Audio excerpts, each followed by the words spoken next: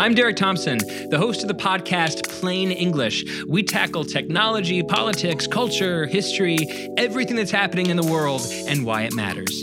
New episodes of Plain English drop every Tuesday and Friday on Spotify or wherever you get your podcasts.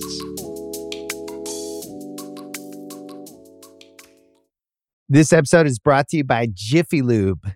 Cars can be a big investment, so it's important to take care of them. I once got a car that I started out with 25,000 miles on. I got it to over 200,000 miles because I took care of it. You know how you take care of a car? You take care of the maintenance, the oil, the brakes, all that stuff. And if you don't, you can have a car just completely fall apart. When your car needs maintenance, head to Jiffy Lube. They provide automotive excellence at speed. Get your oil change, brakes checked, tons of other multi-care services. It's all done by expertly trained technicians who actually care about taking care of you and your car. Jiffy Lube, car more. To find coupons and start an instant online estimate, visit jiffylube.com. This episode is brought to you by Anytime Fitness. We're not all professional athletes, but we all have health goals. That's why Anytime Fitness gives you access to personalized plans and support from a coach. Plus, you can track your training, nutrition, and recovery progress with the Anytime Fitness app, just like the pros. With 24/7 access to more than 5,000 gyms worldwide, get more from your gym membership. Visit anytimefitness.com to try it for free today. Terms, conditions, restrictions all apply. See website for details. No, I'm not doing that. Not doing that. No, not doing that. I might just leave that in. No. Okay.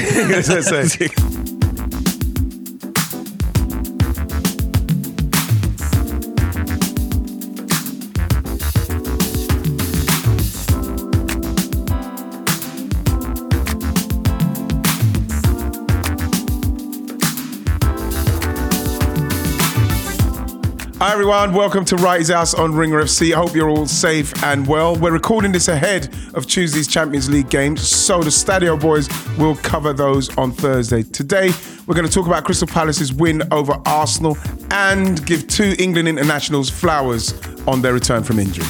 And my guest is Mr. Ryan Hunt, man. Hey man, what's up, Ryan Hunt? What's happening, man? I got the call after the Monday night result. Just right. Oh gosh, you know something? It's really strange because people say, "Yeah, how'd you feel?" And then you get some Palace fans saying, and they're like, what are you laughing at? Palace were brilliant. Oh my God. What did they expect? I tried to say to people when Palace and Arsenal play, it's a win-win. Yeah. It's a win-win. Whoever loses, I'm devastated for them. Whoever wins, I'm happy for them. Is it like, Palace, it's like having two kids in the same race? Exactly. Do you know what I mean? You it's one of those. Exactly. Is that what it is? Just like, oh, well. Exactly what it is. I'm just glad that both of you got to the finals. Yeah, but right, you know what it is? You know what it is? I'll tell you what it is. A better analogy is which one of them is your favourite child? Oh, God, no. Yeah, although we always have this though in our family because there's quite a few of us siblings. I'm the eldest, right? Instead of everyone being like, "Oh no, it's not the favorite child" or anything, all of us always say our youngest sister, and it's just this unanimous agreement. Yes, but yeah, man, I saw you last week. It's good to see. It's really weird. You know, it's always weird when I see your legs. Just when your legs are moving. We just don't.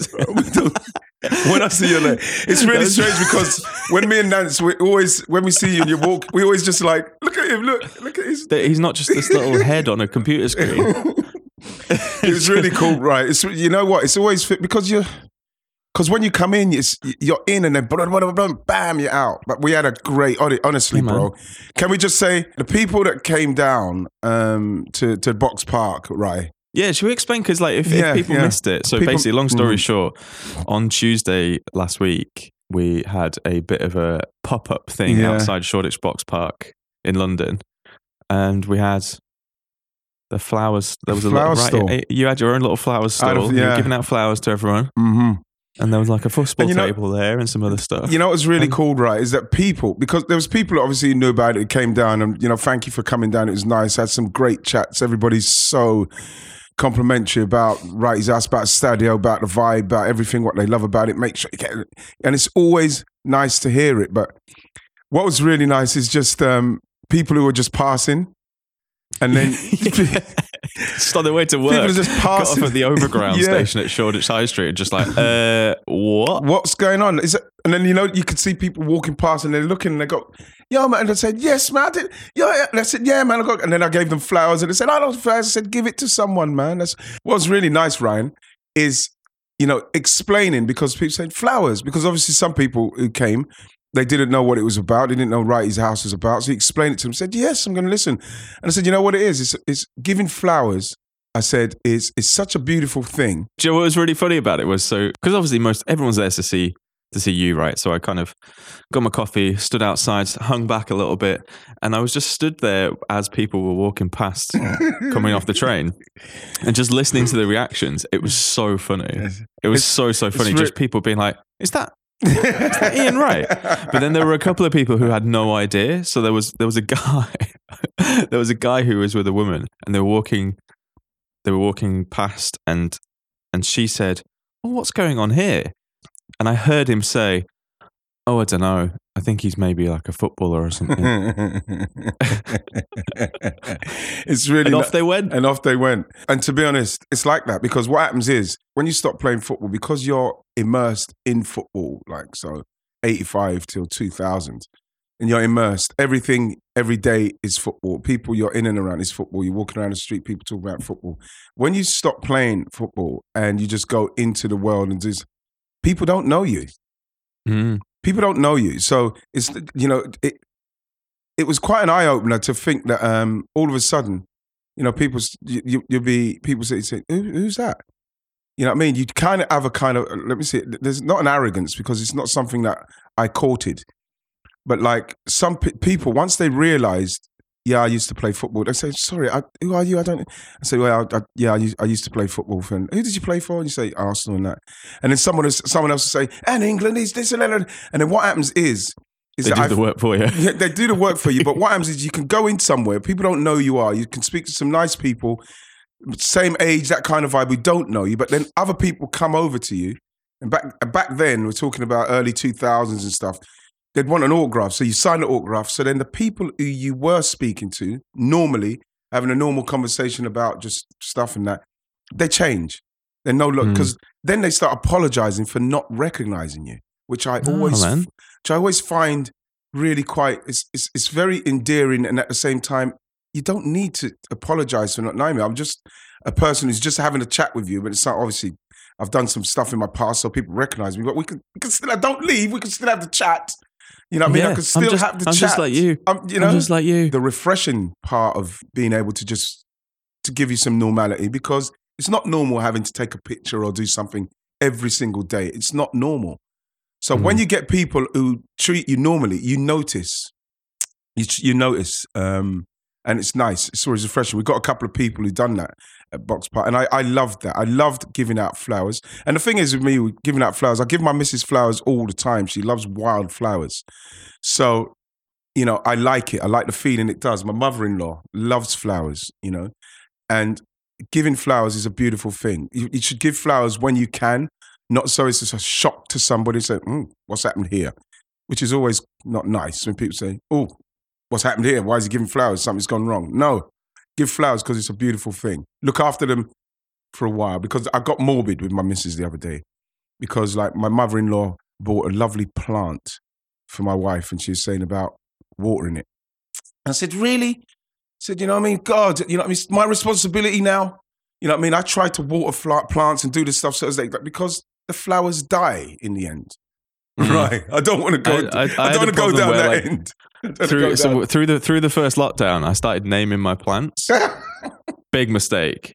Because I automatically got way more attached. Yeah, you do. There is a sadness to it, right? Because obviously I've had a bereavement in the family last couple of weeks. And so, flowers and stuff, and you're in that grieving process. And, just watching the flowers just like wither and die, it kind of makes you think about things. And some of the times I don't want flowers around because I don't want to see them die. It's like the other day, a bee, look at me just digressing here. A bee got caught in between the bits of window, you know, when the window's open, and it's one of them bees that make that really loud buzzy noise. And the big bees, bro. And because I'm in the vibe I'm in, you know what I mean? As much as this could sting me, but I could see it was dying, Ryan. Because like, you know, it was there for a while because it's buzzing. It was there for a while and I'm trying to save it. I couldn't kind of get it out and it was tired. It was trying to, then you see it landed and then I kind of got it out and it zoomed away and I was ecstatic. I'm thinking to myself, and now I'm fucking going in now, bro. Because I'm thinking that bee would have died if it wasn't for me. And if I was a bee, I would like to hope that someone, instead of killing me because of the noise and the fact that I'm there and I'm annoying them and you've got the power to do it, set me free, man.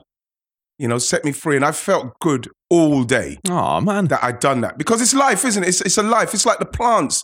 The plants, while they're living, they're living and then they die. It's like everything. So what's happening is that I'm going through this kind of time now, right, where I'm thinking about how important life is. That's where I am right now. And that's and how fortunate we are and how lucky we are. And even luckier to be somebody that's in a world that I absolutely adore, doing things I absolutely adore. And I give thanks for that. I give thanks for it because I'm feeling a lot more aware of everything, of everything at the minute, right? I just feel like that in the moment. This episode is brought to you by Cars.com. When you add your car to your garage on Cars.com, you'll unlock access to real-time insights into how much your car is worth. Plus, view its historical and projected value to decide when to sell. So when the time is right, you can secure an instant offer from a local dealership or sell it yourself on Cars.com. Start tracking your car's value with your garage on Cars.com.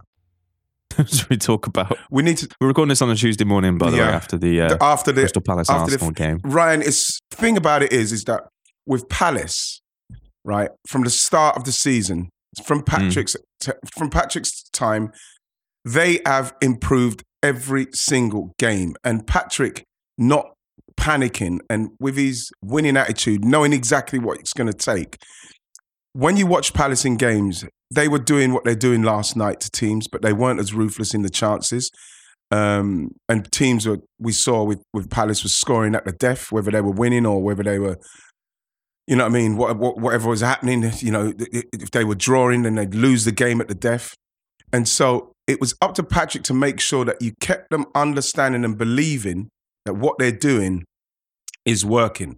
And it's very difficult when you're playing in a team where you can see it work. You get so frustrated when you concede right at the death. And they've done that a few times in the season. So it can really erode your confidence. So when you looked how they played last night, even the way they walked out, even the way Wilfred Zaha was playing against Cedric. You know when you've got, I'll tell you what it was like. It was like when I was younger and my older brother, me trying to tackle my older brother. That's how Wilfred was playing against Suarez yesterday. Dude, I texted Musa during the game being like, Arsenal have this unbelievable ability to make Wilf Zaha look like Ronaldinho. I don't know. I think with him, we've talked about him before, how like he needs to play angry. He needs to smoke, right? Yeah. And I think too many players fall into a trap with Wilf Zaha that gives him what he needs in order to torment them. To get them, yeah. You know? And for example, I don't think, and this isn't necessarily a diss on Cedric, but I don't think Tomiyasu gives him that. No, he wouldn't have got to him, would he? No, not at all. And the thing is with Cedric, what you saw with Cedric is that he was getting into and especially Wilf in front of those fans, you know, in that kind of like, he was posturing. He looked like he was posturing and Cedric was falling off of him and all that. Yeah. Was it in the first half where he went down the left-hand side and Cedric got a tackle in on him and Wilf just kind of stood there beaming? And he was looking at the crowd like, what we got to say with Wilfred Zaha is that, remember, before we knew what was happening with David Moyes and Man United, Alex Ferguson bought him in the same vibe as when he bought Cristiano Ronaldo. And when you're talking about from the outset, when you saw Cristiano Ronaldo the first time and when you saw Wilfred Zaha, and what they're capable of doing. Once you hone it and you cut off the edges, and we've seen what Ronaldo became. I think, and I couldn't pay him any higher a compliment. I think Alex Ferguson saw the same trajectory for him just off of raw talent and raw ability.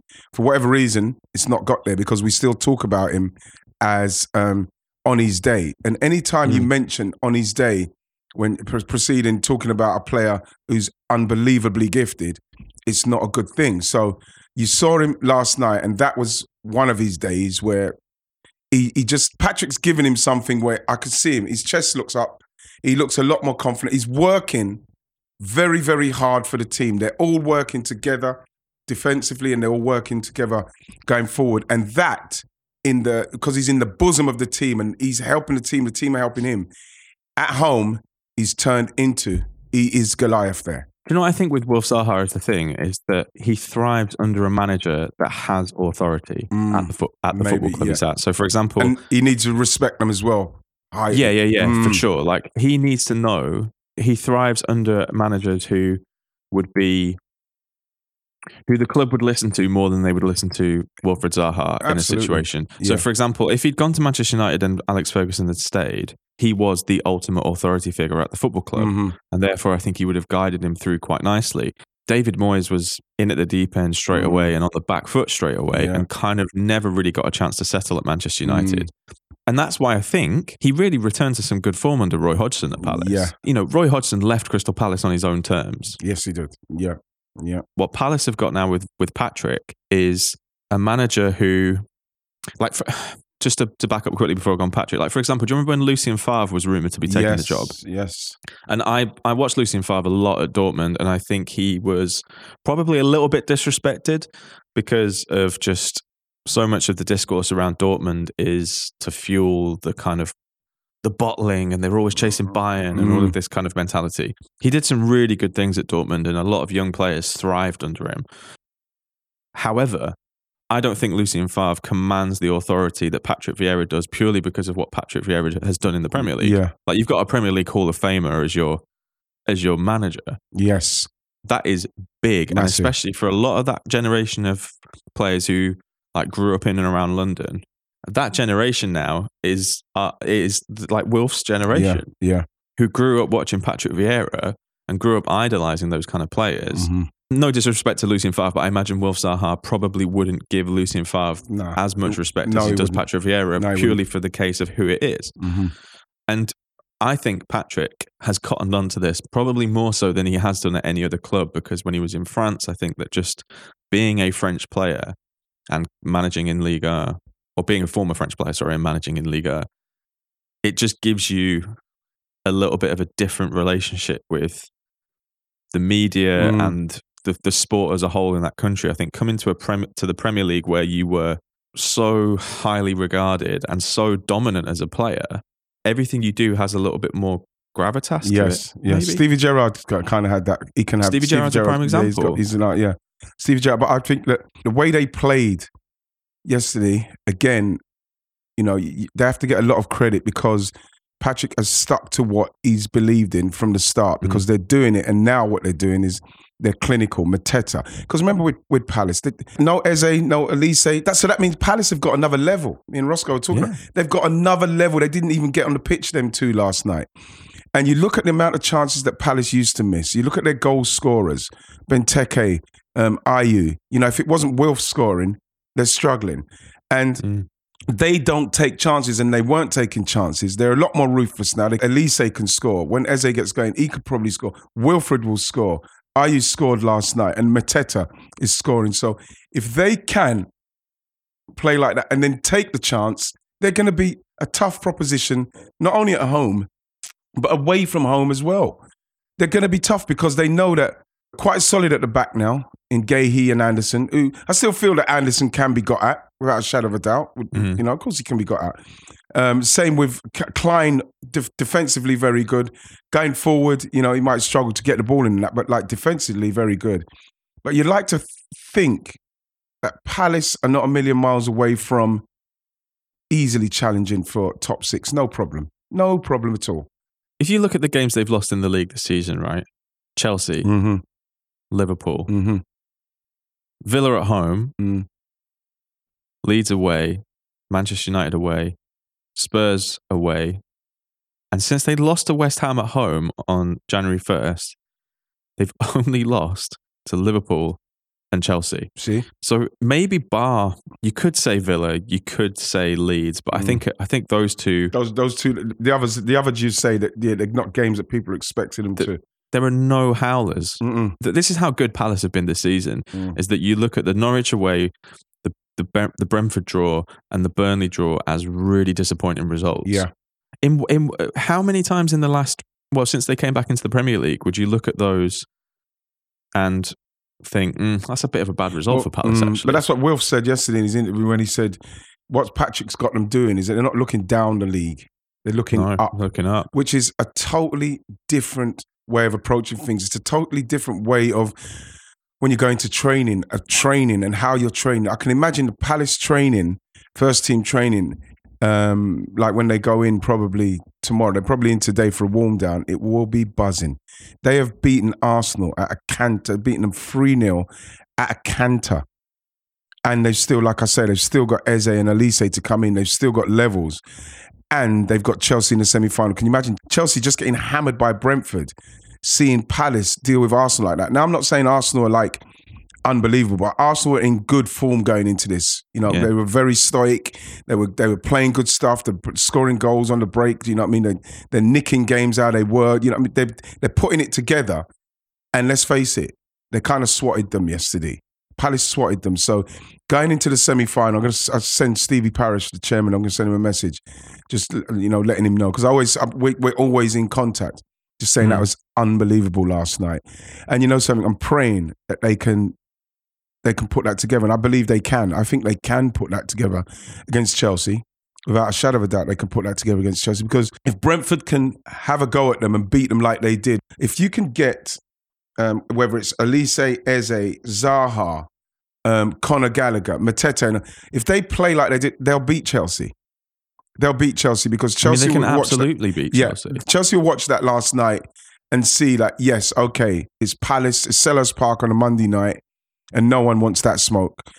It's Wembley. Chelsea are obviously used to being at Wembley. They've played there so many times, but there's no way they're not fucking petrified of what Palace might be able to do them under this Patrick Vieira team. This Patrick Vieira team, you can't be not afraid of that.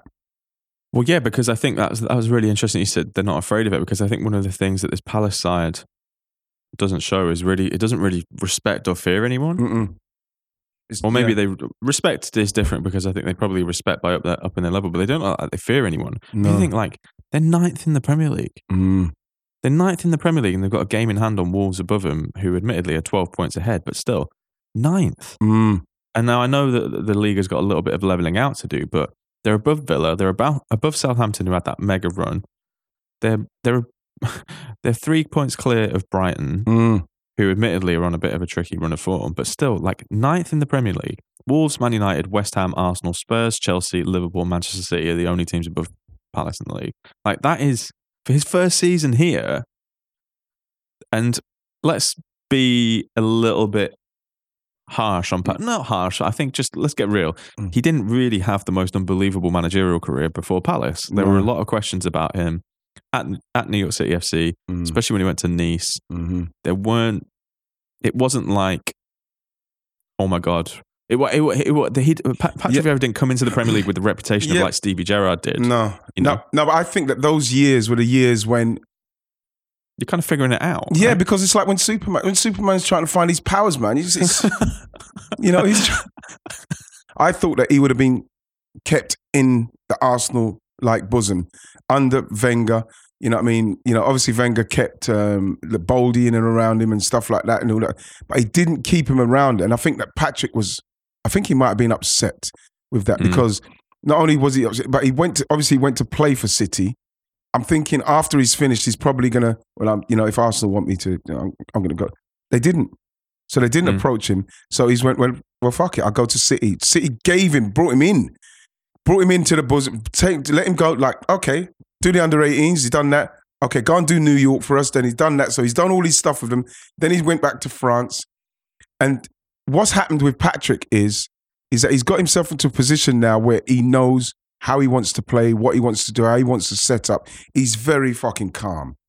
He's very, very calm. And you cannot look at the way Patrick's, like, the way he's working that and cajoling and like molding that team, that, you know, if anything happened with Pep and he's continually doing what he's doing now at Palace, and he's going to be in the running for that Man City job at some stage, without a shadow of a doubt. Without a shadow of a doubt. Yeah. And I mean, it's something that Arsenal have kind of not really been amazing, not been good at all. Yeah, but I think that might change. I think obviously Arsenal were into a new, you know, the first year or two of a new kind of team of people at executive level at the club who are younger and a little bit more proactive, and I think you know, maybe we can transition onto Arsenal, because I think that, like, we can leave the goals and the specifics and stuff, because I think people watch them. Maybe we'll cover them in the Arsenal bit, but I think this is, from an Arsenal point of view, there has been a lot of amazing work being done off the field, over the last season or two. And I think one of the things that the takeaway from this for me after the game was, well, that was just a bit shit. Yeah. And Arsenal didn't look on it from the first minute.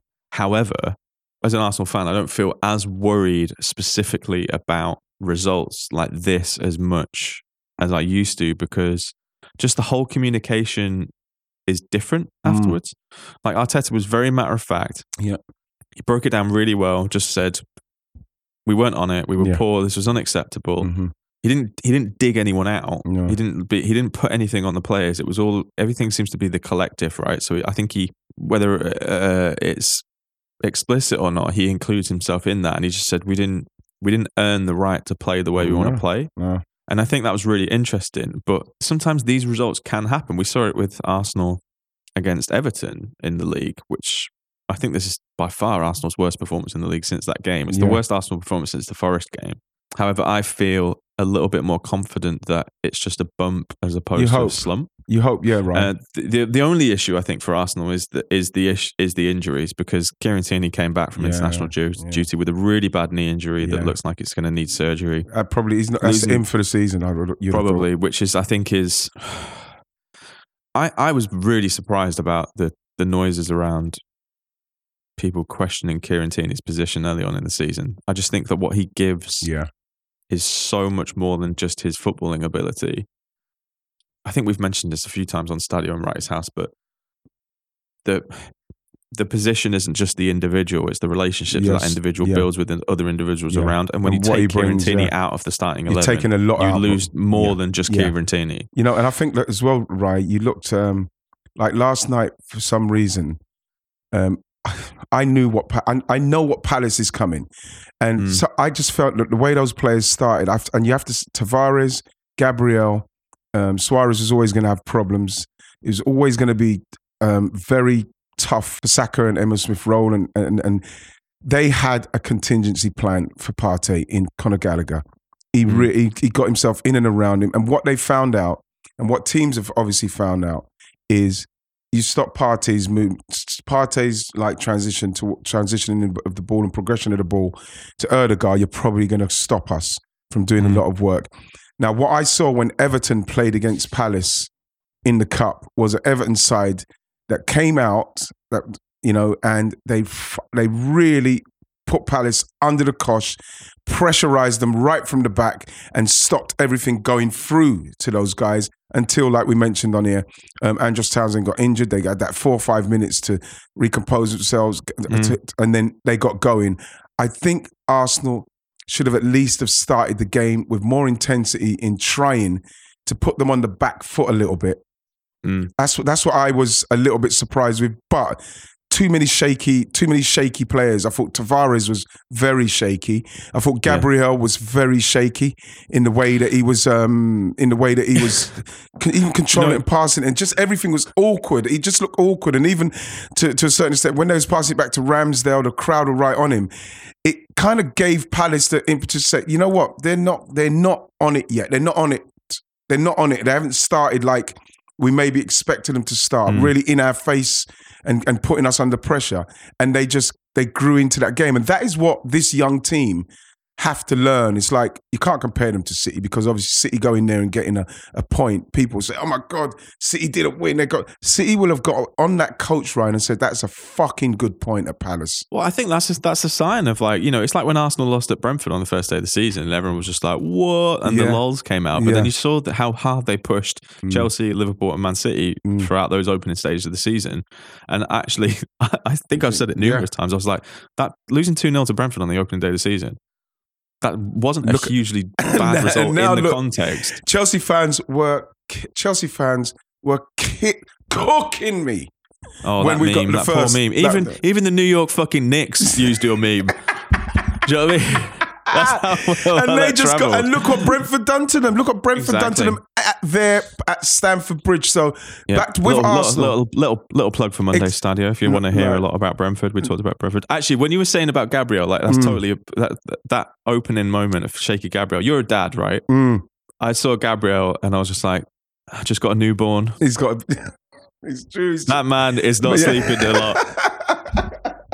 No, but if it's a newborn. If it's a newborn, Ryan, that baby is not started its stuff yet.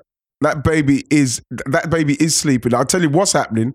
He's probably just staying up looking at it all night. Because this is the time where you just go in and you just look and you say, "Look at my little baby. Look at my baby." You're just, that's not the time. Give him another 7-8 months. And then we'll start seeing Gabriel's form. So Gabriel's baby's going to start teething around September. So let's watch out for September. If his form drops off a cliff, that's what we know it's going to be. But like, he looks shaky. He did look shaky, and uncharacteristically so. He's usually quite dominant. But also with Thomas Partey as well, Carl made a really good point in the group that he's observing his first Ramadan. Of course, that's right. Yeah. It's the first time that Thomas Partey's experienced playing football while fasting. That's worth bearing in mind. Did he get injured? Was he injured? Did he come off injured? He did get injured during the game and came off. Yeah, he came off for Sambi, the Congo. But I think he looked a little bit off the pace a little bit. But I think, if you're experienced playing while fasting at this stage in your career and you haven't really grown up doing that, I think that can be. I've played with players who have been fasting and had conversations with them about it, and it is extreme. It's an extreme. I think if you've never observed and you've never done any kind of sport while fasting, I think it can be really, really almost like unthinkable to understand how much that can take out of you. So I think it's worth bearing in mind. You have to.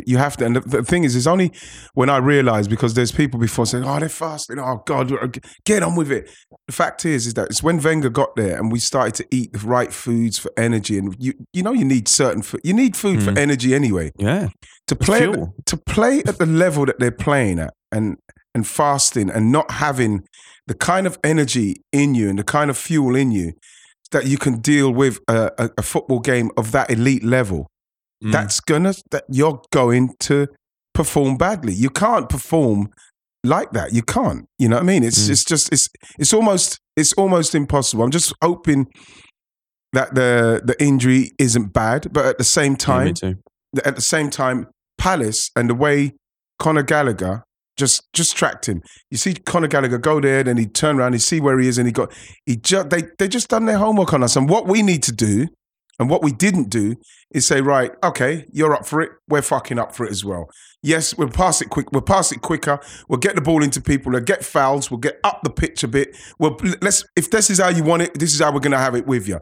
Instead, we kind of we're passing it back into areas where they can then get the impetus of pressing him, then it goes back to him, back to the goalkeeper, then goalkeeper kicks it, then they put pressure on the guy that's going to, then they win it back. You're giving them impetus, you're giving them confidence. And what you got to do in those times, like I say, I keep going back to the Everton game, is get in their face at that moment and hope that you can take the half chance and that puts them on the back foot. If you don't do that against a Palace, especially that kind of Palace, they will hurt you, because if they take the chance, because even the first goal, it was such an easy goal. But Arsenal have been really good at defending set pieces this season, so that's why that was a bit of a shame. And the thing is, it was all set up pretty well, and what you saw is that yes, Gabriel did have a good sight of it, and it's very difficult for me because you can only compare them to what I would see. Like a Boldy, like a Tony Adams, like a Martin Keown. If they've got the full flight of that, nothing is stopping them from attacking it. Nothing. right? And so when you look at the way he was backing off, and it just made me, you've got to get yourself in a position because you could see it all the way in where you attack that ball. In the end, he didn't attack it. It came off of him. To be honest, it was quite fortunate at Anderson. It kind of hit him on the head and went to Matete because I thought that was really cool what they done. He got credited the assist for it. I was just like, come on, man. Ridiculous. You know what I mean? But like, it was a brilliant picture. I saw it on Twitter again this morning where as the ball kind of came off at Anderson and it was going towards Matete, his face lit up like it was Christmas. It was such a beautiful thing. It's a beautiful thing. I had to laugh when I saw that. But once they got that, I thought, I'm not sure we're going to get back into this. And we did create a couple of chances, but we're not taking half chances at the moment. Even the one, Emile Smith-Rowe got one blocked on the line, Guéhi. I thought Erdegaard's one was a really good one for such a technical player, and Lacazette's chance. So even playing that badly, we still got the kind of chances that if we could take half chances, we might have done something. But that is not what's going to get us to stay in top four. We cannot put in performances like that. We have to compete more, and we have to be ruthless when we get our chances. Because it's just a psychological thing as well. Yeah. From a couple of members of the Wrighty's House Parish, let's say, who will remain unnamed, I've been accused a couple of times this season of being a little bit too forgiving of Arsenal's flaws. And accepting potential mediocrity, which I refute. No, you have to refute. However, I think it's because it is all big picture, right? Like in individual games, obviously they matter, and people want to analyze, and you can break stuff down from a tactical point of view, really, really specifically. But we're still kind of stepping out of pandemic football. And the schedule has been quite intense, and Arsenal have come through multiple phases under Arteta. I was on Second Captains before Christmas talking about it, how there were like phases to Arteta's management, and it looks like we're almost at the end of maybe the penultimate phase before he can really go to push. Yes. Like there was a lot of housekeeping that had to be done over the last few years. This game, it was just one of those from the jump where Arsenal just looked second to everything. And I think the Wilf Zaha penalty was a prime example. He needs to be brought down 40 yards away from goal, right? Which is cynical as fuck, but it's not a penalty. Yeah. Maybe a little bit of an unpopular take, but Arsenal weren't that bad from about half an hour on, actually. If you actually took that hour in isolation, Arsenal weren't bad, but the game was already done in the first half an hour. Going 2 goals down to Palace on a Monday night at Selhurst Park, and then you decide to potentially start playing a little bit is not good enough. And the thing is, with that, like you mentioned, Arsenal actually could have come out of that potentially with a point. Right, if we come which is very charitable, I know, and I know this is kind of like coulda, woulda, shoulda. What I'm trying to say is, in a dreadful performance, it wasn't quite as dreadful as, for example, we have seen over the last fucking however many years. Yeah, we're still in a progressive place. And I'm more confident that Arteta is able to get an immediate reaction, or providing everyone's fit. The injuries, for me, I think, are the most concerning thing. Yeah. Partey and Tierney. Yeah, and also just Tomiyasu. Arsenal need Tomiyasu back quick because it gives them the potential to then move Cedric to left back, because it's very difficult, I think, for a young player like Nuno Tavares to come into that squad now and to have to start playing a pivotal role when he's had a couple of really quite high-profile hookings, let's say. He got done after half an hour at Forest, and he got taken off at half-time here. He needs to be playing like Carabao Cup games, or coming on for the last 20 minutes of certain games that are done, to get used to it again, because he exploded onto the scene and everyone was just like, whoa, this guy can chaotic ball. Beautiful chaotic however he's playing. It doesn't really that's fine maybe for a Saturday lunchtime kickoff at home against a lower third of the table side, but not against Palace away on a Monday. Yes, and you know what? And there was a couple of times where defensively the back line, he dropped in a couple of times too deep. The second goal, right? I think the second goal was him dropping in a bit deeper, and then Gabriel kind of missed the interception. And so there's things that he's working on. But again, you look at someone like Tavares and you think to yourself, I just hope that he's getting that kind of coaching what he needs at the minute, because we know that he's fantastic. He's a fantastic He's got potential to be, and really, I think he also is one of those players who would really suit a back. Playing as the wing back with a back three. Yeah, definitely. Because he's very he can be attacking. We couldn't get out. We couldn't get out yesterday because we we just have to take it on the chin that we didn't try to duke it out with them when I think that you have to have a go. You have to have a go. We didn't duke it out. And like you mentioned, Rai, after half an hour, we played a bit because they felt comfortable in the fact that, yeah, we're okay. Lacquer again, it was a case of I think that's a pressing issue for us. Yeah, I think we're going to have the striker position. Yeah, we're going to have to start. I think they've probably already got somebody in mind. I think it's the next part of our development, if we're going to be totally honest. Simply, we need a striker who's going to help, because if we are going to play in games like that, and even though we could have scored a couple, even if we got anything out of that game, let's say that game drew 2-2 because we did at home, I don't want to paper over cracks. I want them to be able to go back now to the training ground when they're all in tomorrow. If they watch the video, whatever happens, they said, yeah, well, this is what we have to do.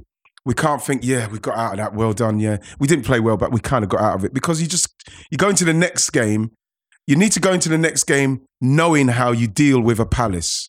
Not like, oh yeah, well, if we start shit, we take a couple of chances and we're back in it. No, we need to know how to go to a team like Palace, unsettle them. A bit of smash and grab. Yes, but smash and grab where you're able to then analyze it and say, well, this is what Arsenal normally do, but they couldn't do it through Partey. Everybody dropped back a bit and they got compact, they passed quicker, got out, bam, scored their half chance, and they defended well. We don't do that. We didn't do that. And once we can get to that place, Ryan, then we'll be able to go to Selhurst Park and be able to frustrate them and take that half chance, hopefully with a striker that can take that chance and play compact. But until that time, we are we're a work in progress with young team. Yeah, and with a young team. I agree. You know what I mean? I think a lot of people, I can already preempt a lot of people being like, what the hell, this is rubbish, you're shit, you're going too soft on Arsenal. But I think this is a combination of an extremely talented, extremely well-coached Crystal Palace side, an off-the-pace Arsenal side with a couple of key injuries in positions after an international break on a Monday night at Selhurst Park, a defeat to Palace at Palace on a Monday night at Selhurst Park. No shame. Isn't a poor result. I think it's the scoreline that people will be like, we got hammered. And actually, I think that it wasn't quite. It still really wasn't great at all. I don't think it was quite panic stations yet, because there's still a lot of football to play this season. Arsenal have got to play Chelsea and they've got to play Spurs, and those two could have a massive swing on that race for the top four. We don't know how they're going to go.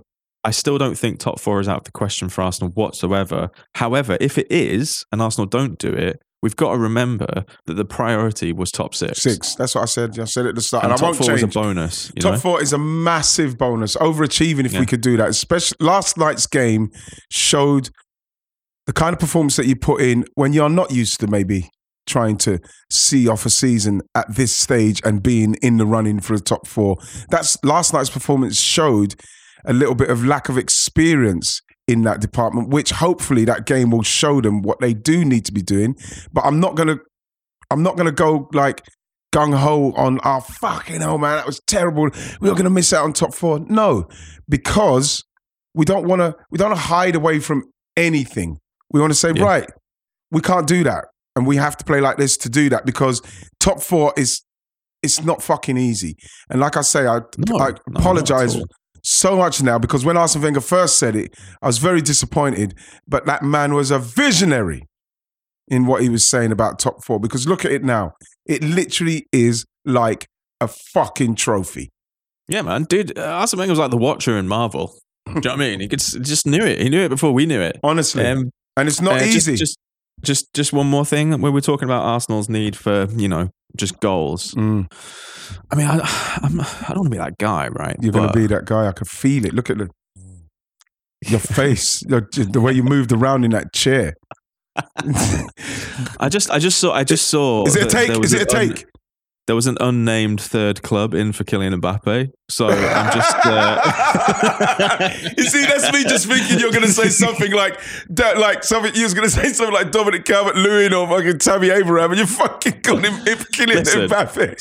Sorry. Right, how long have you known me? Oh my god! So, is there an unnamed? There's an unnamed third club All I'm saying is, if it's unnamed, you're saying there's a chance? You're saying there's a chance? If it's unnamed, it's Man City. I agree. If it's unnamed. This episode is brought to you by Jiffy Lube. Cars can be a big investment, so it's important to take care of them. I once got a car that I started out with 25,000 miles on. I got it to over 200,000 miles because I took care of it. You know how you take care of a car? You take care of the maintenance, the oil, the brakes, all that stuff. And if you don't, you can have a car just completely fall apart. When your car needs maintenance, head to Jiffy Lube. They provide automotive excellence at speed. Get your oil change, brakes checked, tons of other multi-care services. It's all done by expertly trained technicians who actually care about taking care of you and your car. Jiffy Lube, car more. To find coupons and start an instant online estimate, visit jiffylube.com. This episode is brought to you by Anytime Fitness. We're not all professional athletes, but we all have health goals. That's why Anytime Fitness gives you access to personalized plans and support from a coach. Plus, you can track your training, nutrition, and recovery progress with the Anytime Fitness app, just like the pros. With 24/7 access to more than 5,000 gyms worldwide, get more from your gym membership. Visit anytimefitness.com to try it for free today. Terms, conditions, restrictions all apply. See website for details. Right, because we was at Box Park the other day giving out flowers, and obviously it's a massive segment of our show. In fact, it is a beautiful thing in our show. You have to give them out. People love it. And there's two people who are getting flowers this week. Two players I admire greatly, and I'm delighted that they're back. Fingers crossed that long may it continue. And that is Kalvin Phillips, Leeds, and Chloe Kelly, Man City. Two England internationals returning from injury. Yes. I was on the Kelly and Wrighty show, and I was talking about Kalvin Phillips, and people were talking about him leaving. I said, he should stay for a while. Why not? Everybody's going to be he's somebody that's going to be courted simply because of the way he's played, how good he is in that position. Somebody who's going to be integral in the future for England. So at some stage, of course, he's going to want to play at the levels where he can be Champions League, and because that's what his talent deserves. But for now, being injured as the time he's been injured, to go back to Leeds, get Leeds back to where we saw them when they first came into this league, and get them pushing, because that's another club, Ryan. When they're doing well and they're pushing, it's unbelievable. And so, to lose someone like him, with that hamstring since December. Oh. That was a nasty one. That was like to be out for that long of a hamstring, 4.5 months. And the thing is, that's severe. I try to explain to people how tough it is living. I've had injuries which lasted like maximum 6 weeks, maybe 2 months. But when you've got an injury like that, people don't understand. It's every single day, every single minute of the day you're thinking about it. Everybody who speaks to you they're speaking about it. You're desperate to get back. They're trying to hold you back to make sure that you don't break down and stuff like we've seen, unfortunately, with Patrick Bamford, because your team's under pressure and you're needed. You want to get back. Team wants you back. Fans are constantly saying to you, you're back. I cannot even try to get into the headspace of the pressure that guy's under. So to see him back, I just pray to God that, they manage it so it's not a breakdown situation like Patrick. I was devastated for Patrick. I just hope that doesn't happen with Kalvin, because he is needed. And I just want him to get back really, really strong. I agree, man. I think the thing that's really interesting about these both Chloe and Kalvin is that their clubs have missed them so much. Jesus, Chloe. So much this year. God. Like, Chloe is such an integral part of that Man City setup. And this has been, obviously, Man City had one of the worst injury crises I think I've ever seen at the beginning of the season. Yeah. However, they did have a very, very stacked squad as well. To miss her, though, miss her.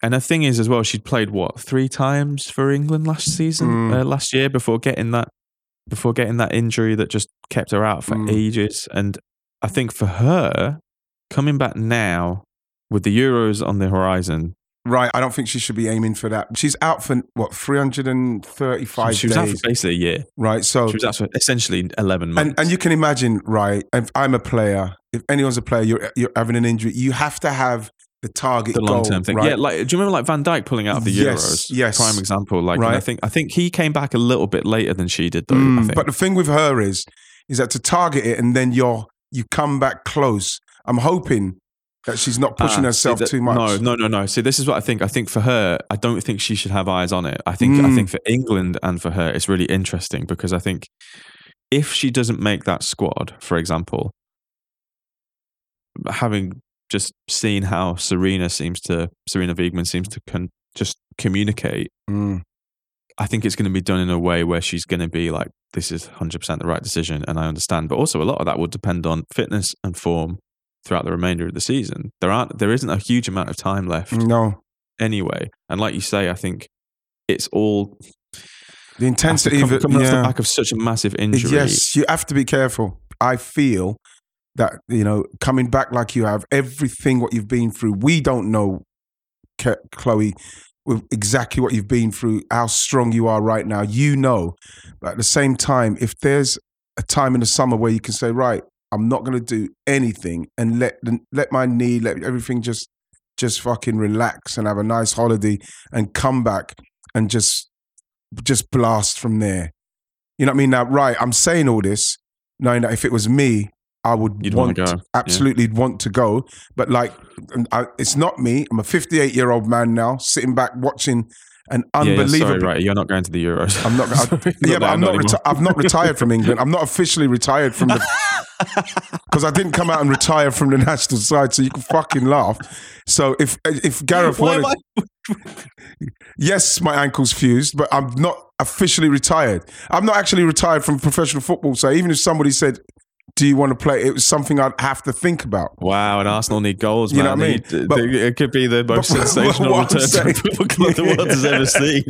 But what I'm saying with Chloe is sitting here as a former player, knowing what the future, how important the future is and what you're doing going forward. Because if I knew what I know now, Chloe, and I'm talking to Chloe like she's here, is I wouldn't have taken the amount of injections I've taken. I'd have taken more rest instead of them.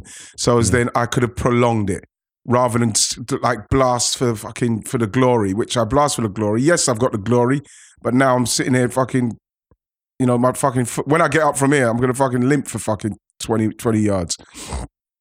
I mean, I do it. I'm 20 years younger than you. So. But I just hope I hope that decision's made with her knowing that it's made with her best interests at heart, because she's too good. So I saw a thing saying that she was targeting a Euro spot. Yeah, but Ryan, is it because it's such a big thing, it kind of pushes you through the rehab? It kind of gives you the energy. Players are very smart, and players have access to a far higher quality of medical care than they were even when you were playing, just because of the advances of medical focus in the game. And they wouldn't let her target that if they didn't think it was realistic. It just comes down to now, if Sarina thinks, I'm going to bring her in, because I do think there's a space for her. By targeting, it's not like Chloe Kelly is waking up every morning and going to bed every night being like, I've got to be ready for the Euros. I've got to be ready for the Euros. Like, she's an experienced professional who has been through a lot. She missed out on the Olympics last year because of the injury. The medical department of Man City is really good, and she will have had access to the best rehab, and they wouldn't have brought her back if she wasn't absolutely ready. It's just about them and her managing her minutes to the point that is, so it's reasonable for her comeback. And then also, Sarina will know. And even, for example, if she does go to the Euros, I don't think she's going to be playing. I don't think she's going to be starting every game from the jump. No. So actually for her, this is also another thing. Like, if there is space in the squad for someone like her who can play a role in games, but the workload isn't super intense on her, she's also a huge asset to have. I think we have to point out that she's an absolutely unbelievable footballer. But also from a psychological point of view, if you've missed out on the Olympics and you've had such a huge injury and you can play a role in that squad, you're going to try and do it right. You have to. Like, just being part of the experience as well, I think, even knowing that you might not feature every single game, I think could be really good. Gives you a massive boost. Yeah. And the thing I think that's something that Sarina would be switched on two as well. Because we're talking about a player that when she does finally get herself back and got her feet back under the table, and she's going to be a major ass. Can you imagine? Chloe Kelly one side and Lauren Hemp on the other side. You know what I mean? That is so many options. That's good. I just for her sake just hope that it can be a situation where it's not rushed because of how big the Euros are and they're here. That's not something that anybody wouldn't be targeting. I just hope that if she is involved, that it's not like taking a chance on it. So I'm fingers crossed that she can be, but if she's not, it's still going to be beneficial to her in the long run. So, definitely. I think it's just so great to see them both back, both Calvin Phillips and Chloe Kelly, because they have been so missed, so missed. I mean, and also from just talking about Calvin quickly, I think this is a player that Jessie Marsh is going to absolutely love, and I'm really excited to see how a Jessie Marsh side looks with a fit Calvin Phillips in it. Yeah, absolutely. So flowers? Flowers for both of them. Big bunch of flowers for both of them. Well done, both. All right, man. Shall I bounce? I'll leave you to it. Yeah, bounce, more bounce. Boom, boom, boom. So I'll see you soon, bro. Yeah, man. See you soon. Thanks for having me. You're the best, man. You're the best. I love you, man. Love you too, man. Stay well. Okay, thank you very much to my dear friend Ryan Hunt. Thank you very much for listening, everybody. Hope you have a good week. Take it easy, whatever you're doing. Hopefully, our teams win next week. Why am I going there? It's football. You win some, you lose some. And you know what? This weekend, I can't even say I've lost. It was a win-win for me, but it was a win-win, loss, win, loss. See you later, everybody.